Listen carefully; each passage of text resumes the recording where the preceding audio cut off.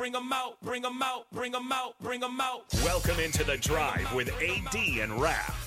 Former Husker football national champion, speaker, and author, Aaron Davis. Nebraska will win the national championship. The Cornhuskers beat Miami. It is history, 13-0, and bring that trophy back to Lincoln. Former Arena Football League quarterback, former head coach of the Capital City Crush, and guru of Husker football history, Chris Rapp. 25 straight wins for the Cornhuskers. One of the most dominating stretches in college football history. We may have seen one of the best teams in the history of college football tonight. Brought to you by Sandhills Global on 93.7 The Ticket and theticketfm.com. All right, everybody, we are back again. It is Monday, and this is The Drive, and we are now joined by the Husker Hall of Famer. Do we call him Primetime Foreman, or do we just still call him Jay? What's up, brother? Primetime, yeah. Yeah, I wish. Back in the day, I used to think I'd try to be primetime, but I tried one time, man. I got a little bit of coarse hair, Raph. Tried to put me that little wet Jerry curl in there. It dried up real quick. So I wasn't that was about as long as I was prime time, about one day.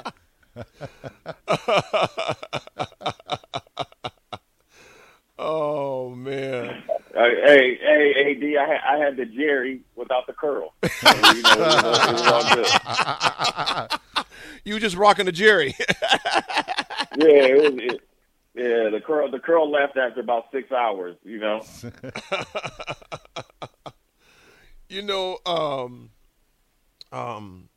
Jay, what do you think about this, man? I mean, the prime time going to Colorado, just overall, what's your thoughts on it?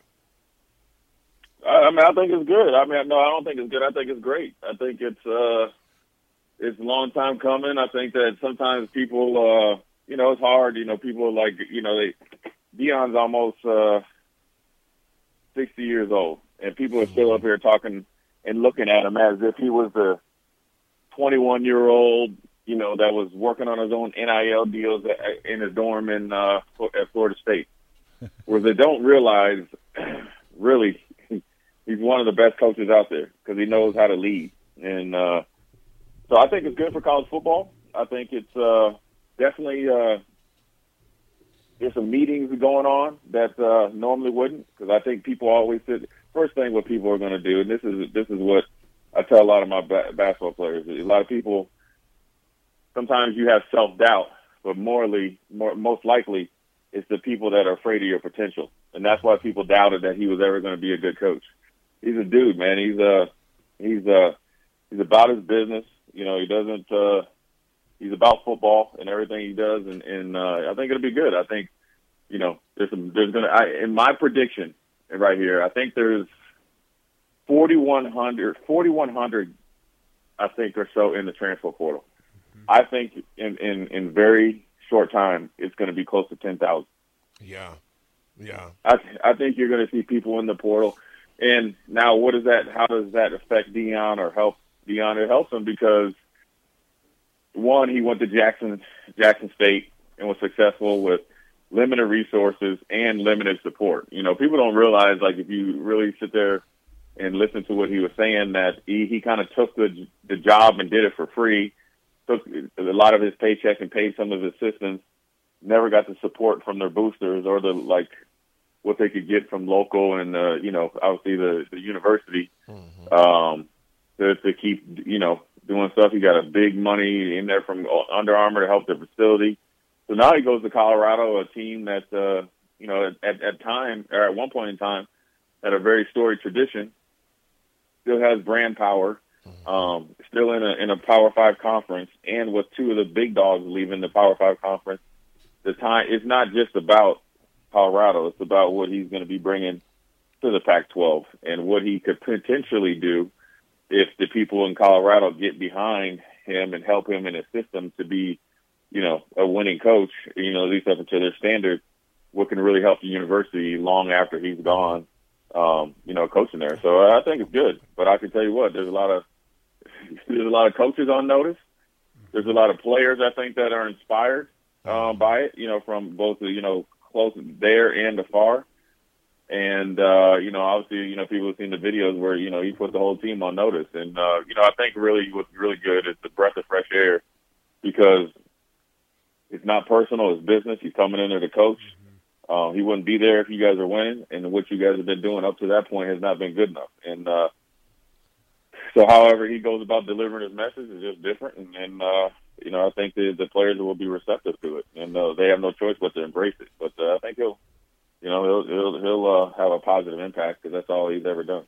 Jay, I read an article in The Athletic yesterday that 200 or more than 200 recruits have already reached out to Colorado about the possibility of playing. I mean, how much does that just show that guys want to play for specific coaches and less than just the universities nowadays, and how much that's changed? Yeah. Well, it's all encompassing, Nick. It's they want to play for a coach. This is recent. This is what people don't understand. It's not just black athletes or African American athletes. Yeah. Knowing about Jackson State. It's everybody. It's every coach. So it's about playing for a certain coach, but it's about being coached. It's about being pushed. It's about being, the standard that you're going to be the best that you could be. And sure, having a Hall of Fame, player and a great recent coach you, and in this day of social media where he's embracing it, is a plus. But it's not all Deion. It's the coaching staff that he brings. It's what he's actually talking to you about. He's talking to you about making you the best player for the possibility that you could get to the NFL or, maybe, CFL or wherever, get a chance. But here's the thing what people don't understand. He's extreme. If you really read some more articles about him, he's extremely disciplined himself and his players. And he's not playing no games. He expects you to be accountable and to be the best you could be academically and socially. He's going to hold you accountable to a higher standard that you've ever been done before, and he's going to have you work. And you see, they have plenty of fun, right? They have fun, they win and all that stuff, but he knows how to get the best out of you, and that's what players really, really gravitate to. And I think, we went through maybe like a 5 to 10 year period where you felt like you had to coddle players, but now you're seeing as it comes out of it, along with other things, that you don't have to do it. Now, will it work? Only time will tell. It won't be from a lack of trying or having a lack of football acumen and coaching. It's a lot of things are going to have to be, from support, both, in the community and the university. But as of right now, I think that there'll be a lot of guys wanting to have a chance to, experience being coached and being in there and pushed to be the best that they can be. And, yeah, it's great that Deion's there, but you got to think everything. I mean, Deion just didn't get this job based on him being there and running around and, saying I'm Deion. He was actually coaching those kids and doing the things he needed to do to create a program that's been, at least in Jackson State, that have been successful where he's at. And he did it in high school. He did it at I think he had a Christian high school down there with, where he coached. Obviously, he coached all of his sons, and they were winning state titles. He knows how to coach. He knows how to build a program. He, really it goes against the naysayers where you need some sort of experience or some sort of resume. Now, granted, being a Hall of Fame player probably puts your resume at the top of the list, but, you have a lot, we've been through it ourselves at multiple times or multiple coaching staffs that, say, oh, well, your resume's not good. Well, do this, do that. Well, it comes down to coaching and leading, that before what you do on your resume, and he's a perfect example of it. And not only him, Hugh Jackson, Eddie George, Eddie Robinson Jr., all these guys are having a huge impact down there, and they definitely can coach at any level because at the end of the day, coaching is coaching.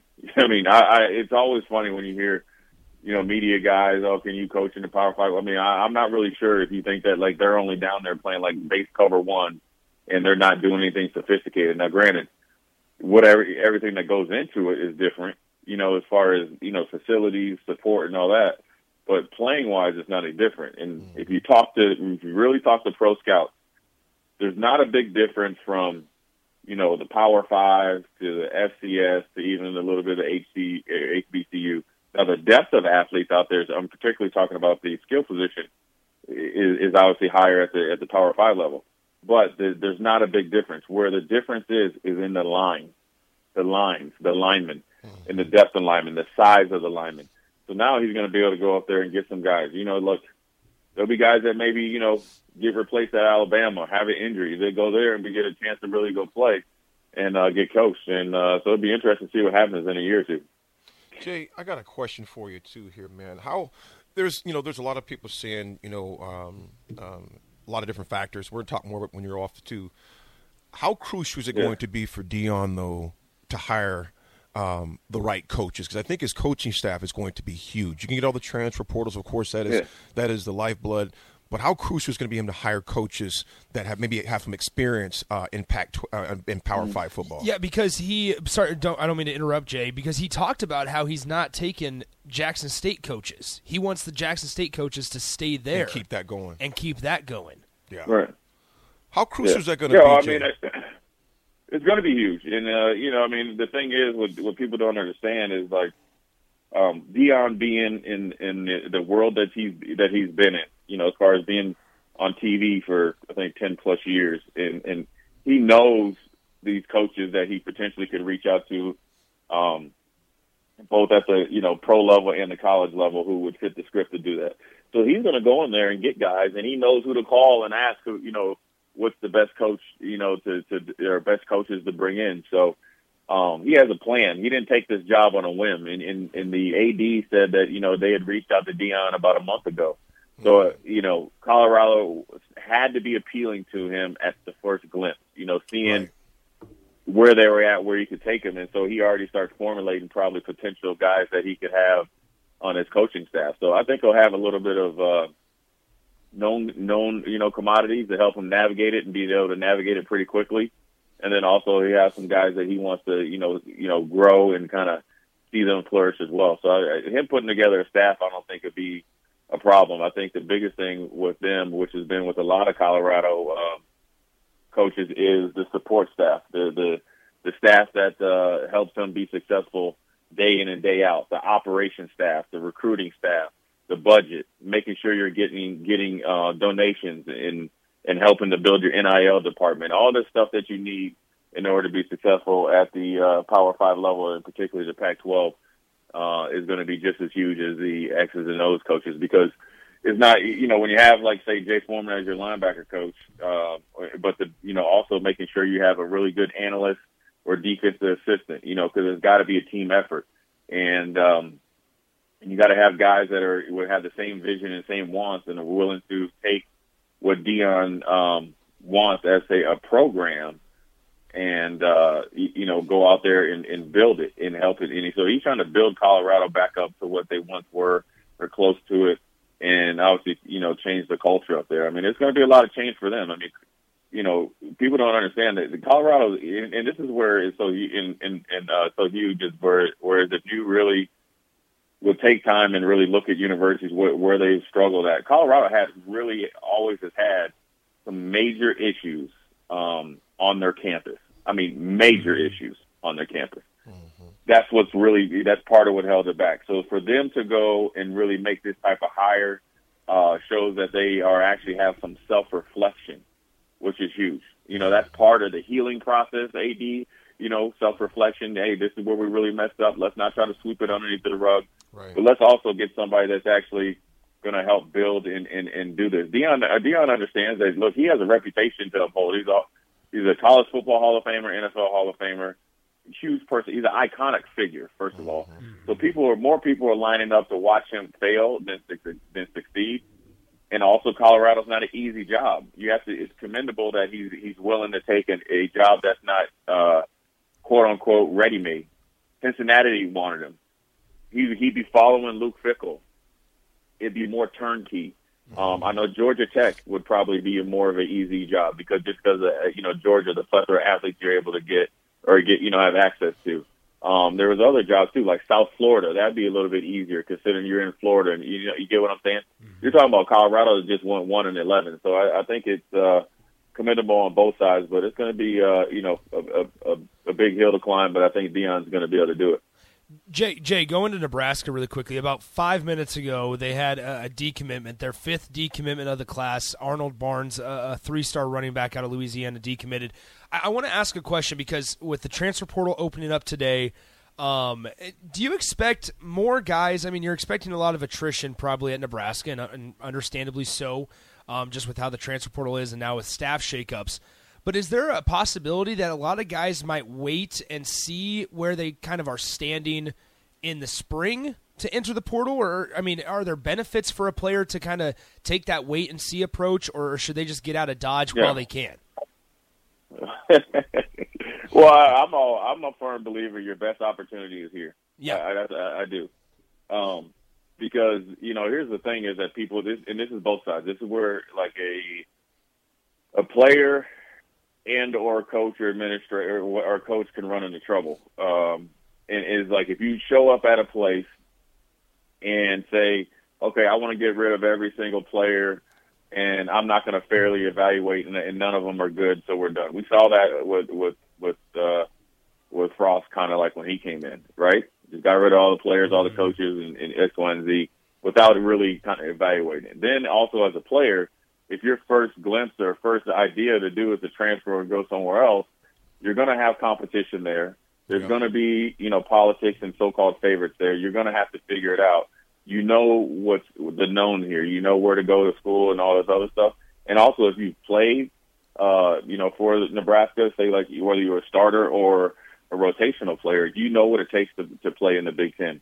So even if they brought in players, they inferior competition, you know what it's like to compete. You know what it's like to kind of push yourself to get out there and be able to play. And I'd always embrace a new situation as far as you never know. You might be able to become a better player with the new coach. So I think it's going to be twofold. I think you get guys that have been thinking about getting in the portal maybe before it became official we had a new coach. And then I think some guys are going to stay and see and feel out the situation. Is it a right fit for me? Are they actually coaching me? Are they actually giving me a chance? You know what I'm saying? As far as, being a player and being in their system. So I think it's going to be twofold. And then also, Nebraska isn't the only one that's going to face this type of stuff. There's going to be other players from other universities doing the same thing. So it's a constant. It's going to be a constant. In the NCAA or whatever did a really good job or a really good idea of making it only twice a year instead of just a free-for-all where you could do it, essentially in the middle of spring or something like that. So, look, there's always, when you have a new coach and obviously a new staff and new everything that they have probably down there, there's going to be change and there's going to be attrition. And it won't ever. I don't think it's ever going to stop. And so it's just part of the landscape of college football. So I think the players are going to be getting in there and decommitting, looking for other places. Because also, there's so many moving parts to it. There's coaches that are watching this present, like our incoming class, right? So they're picking up the phone and knowing that there might be a connection to a previous coach that's not there. You know what I mean? Even though Matt Rule and those guys have reached out to all of them, there's other schools that have done it as well. And maybe they came a close second. You know what I'm saying? And so, I think today is the day, right? Today is the opening. Nick, I call it the opening of the vortex. It's the bad. vortex is there. Yeah. It's always appealing. A lot of people are going to get lost in there. They are. I mean, we thought. I mean, think about it. We thought last year that there were a lot of guys that went in there and never made it out, and now it's going to be double the amount this year they're predicting. I mean, we're gonna have the same conversations where this many, X number amount of guys go in, but there's only so many spots, and just because you think that you're one of the top players in the country doesn't mean that you really are. Yeah, I mean, there's a lot. There's a lot of rankings that are out there that are, I call them fool's gold rankings because, say Jay Foreman's a tight end, and I'm, from I don't know, I could just do an off-brand state, Montana, right? Mm-hmm. And I've only been able to go to one camp. And I had a good camp, but I'm from Montana, and I'm 6'3", 225, and I ran it good. But you know what? I'm only a 3-star. Then there's somebody out there that's a, 6'5", 210 tight end that does well, does all the, kind of 7-on-7 stuff, and he might be a 5-star. Well, then, are you a fool's gold 5-star or are you a real deal? Exactly. You know what I mean? And so once you get there and get the pad, you can really start to believe these rankings, and that only gets you in the door. Because once you start competing, and then you got to learn a new system, learn how to deal with competition, learn how to deal with adversity, learn how to deal with looking across, 11 other guys that are just as good as you that don't really care what you did in high school, that isn't measurable. So I think there's a lot of guys that are still loving to get recruited versus loving playing football and competing. And it's hard. And look, I've said it millions of times. If there was a transfer portal, I can almost guarantee there was probably a chance I would have been in there after the Fiesta Bowl. Yeah. But my dad hung up the phone.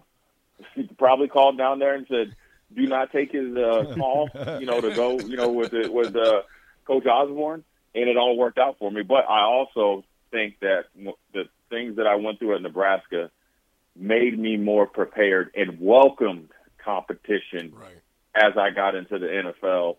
Now, I don't know if that would have helped if I would have been that kind of competitive in that competitive spirit that was brought out of me if I didn't go through that. So I think, like I said, staying here, figuring it out, then make a really good, realistic decision because the staff isn't even hired. Exactly. And so, I think that being here, figuring it out, and going out there and competing is the best thing you can do. The Hall of Famer, folks. Jay, always appreciate your insight and calling in and spreading some wisdom and knowledge on the hiring of primetime Deion Sanders as the next coach, is the coach right now for Colorado Buffaloes. I know Jay and DP will be sharing more on this and many other topics on the Old School Show at 4 o'clock. Definitely check them out. And again, Nick is going to have Sam Greasel on his show at 105 along with Rico, so don't forget that on the water cooler. We're going to pay some bills to the Hall of Famer. Have a great week. We'll listen to you later on, Jay. Appreciate you, little bro. Folks, we'll be back. We're going to pay some bills. To the Drive, 93.7 The Ticket.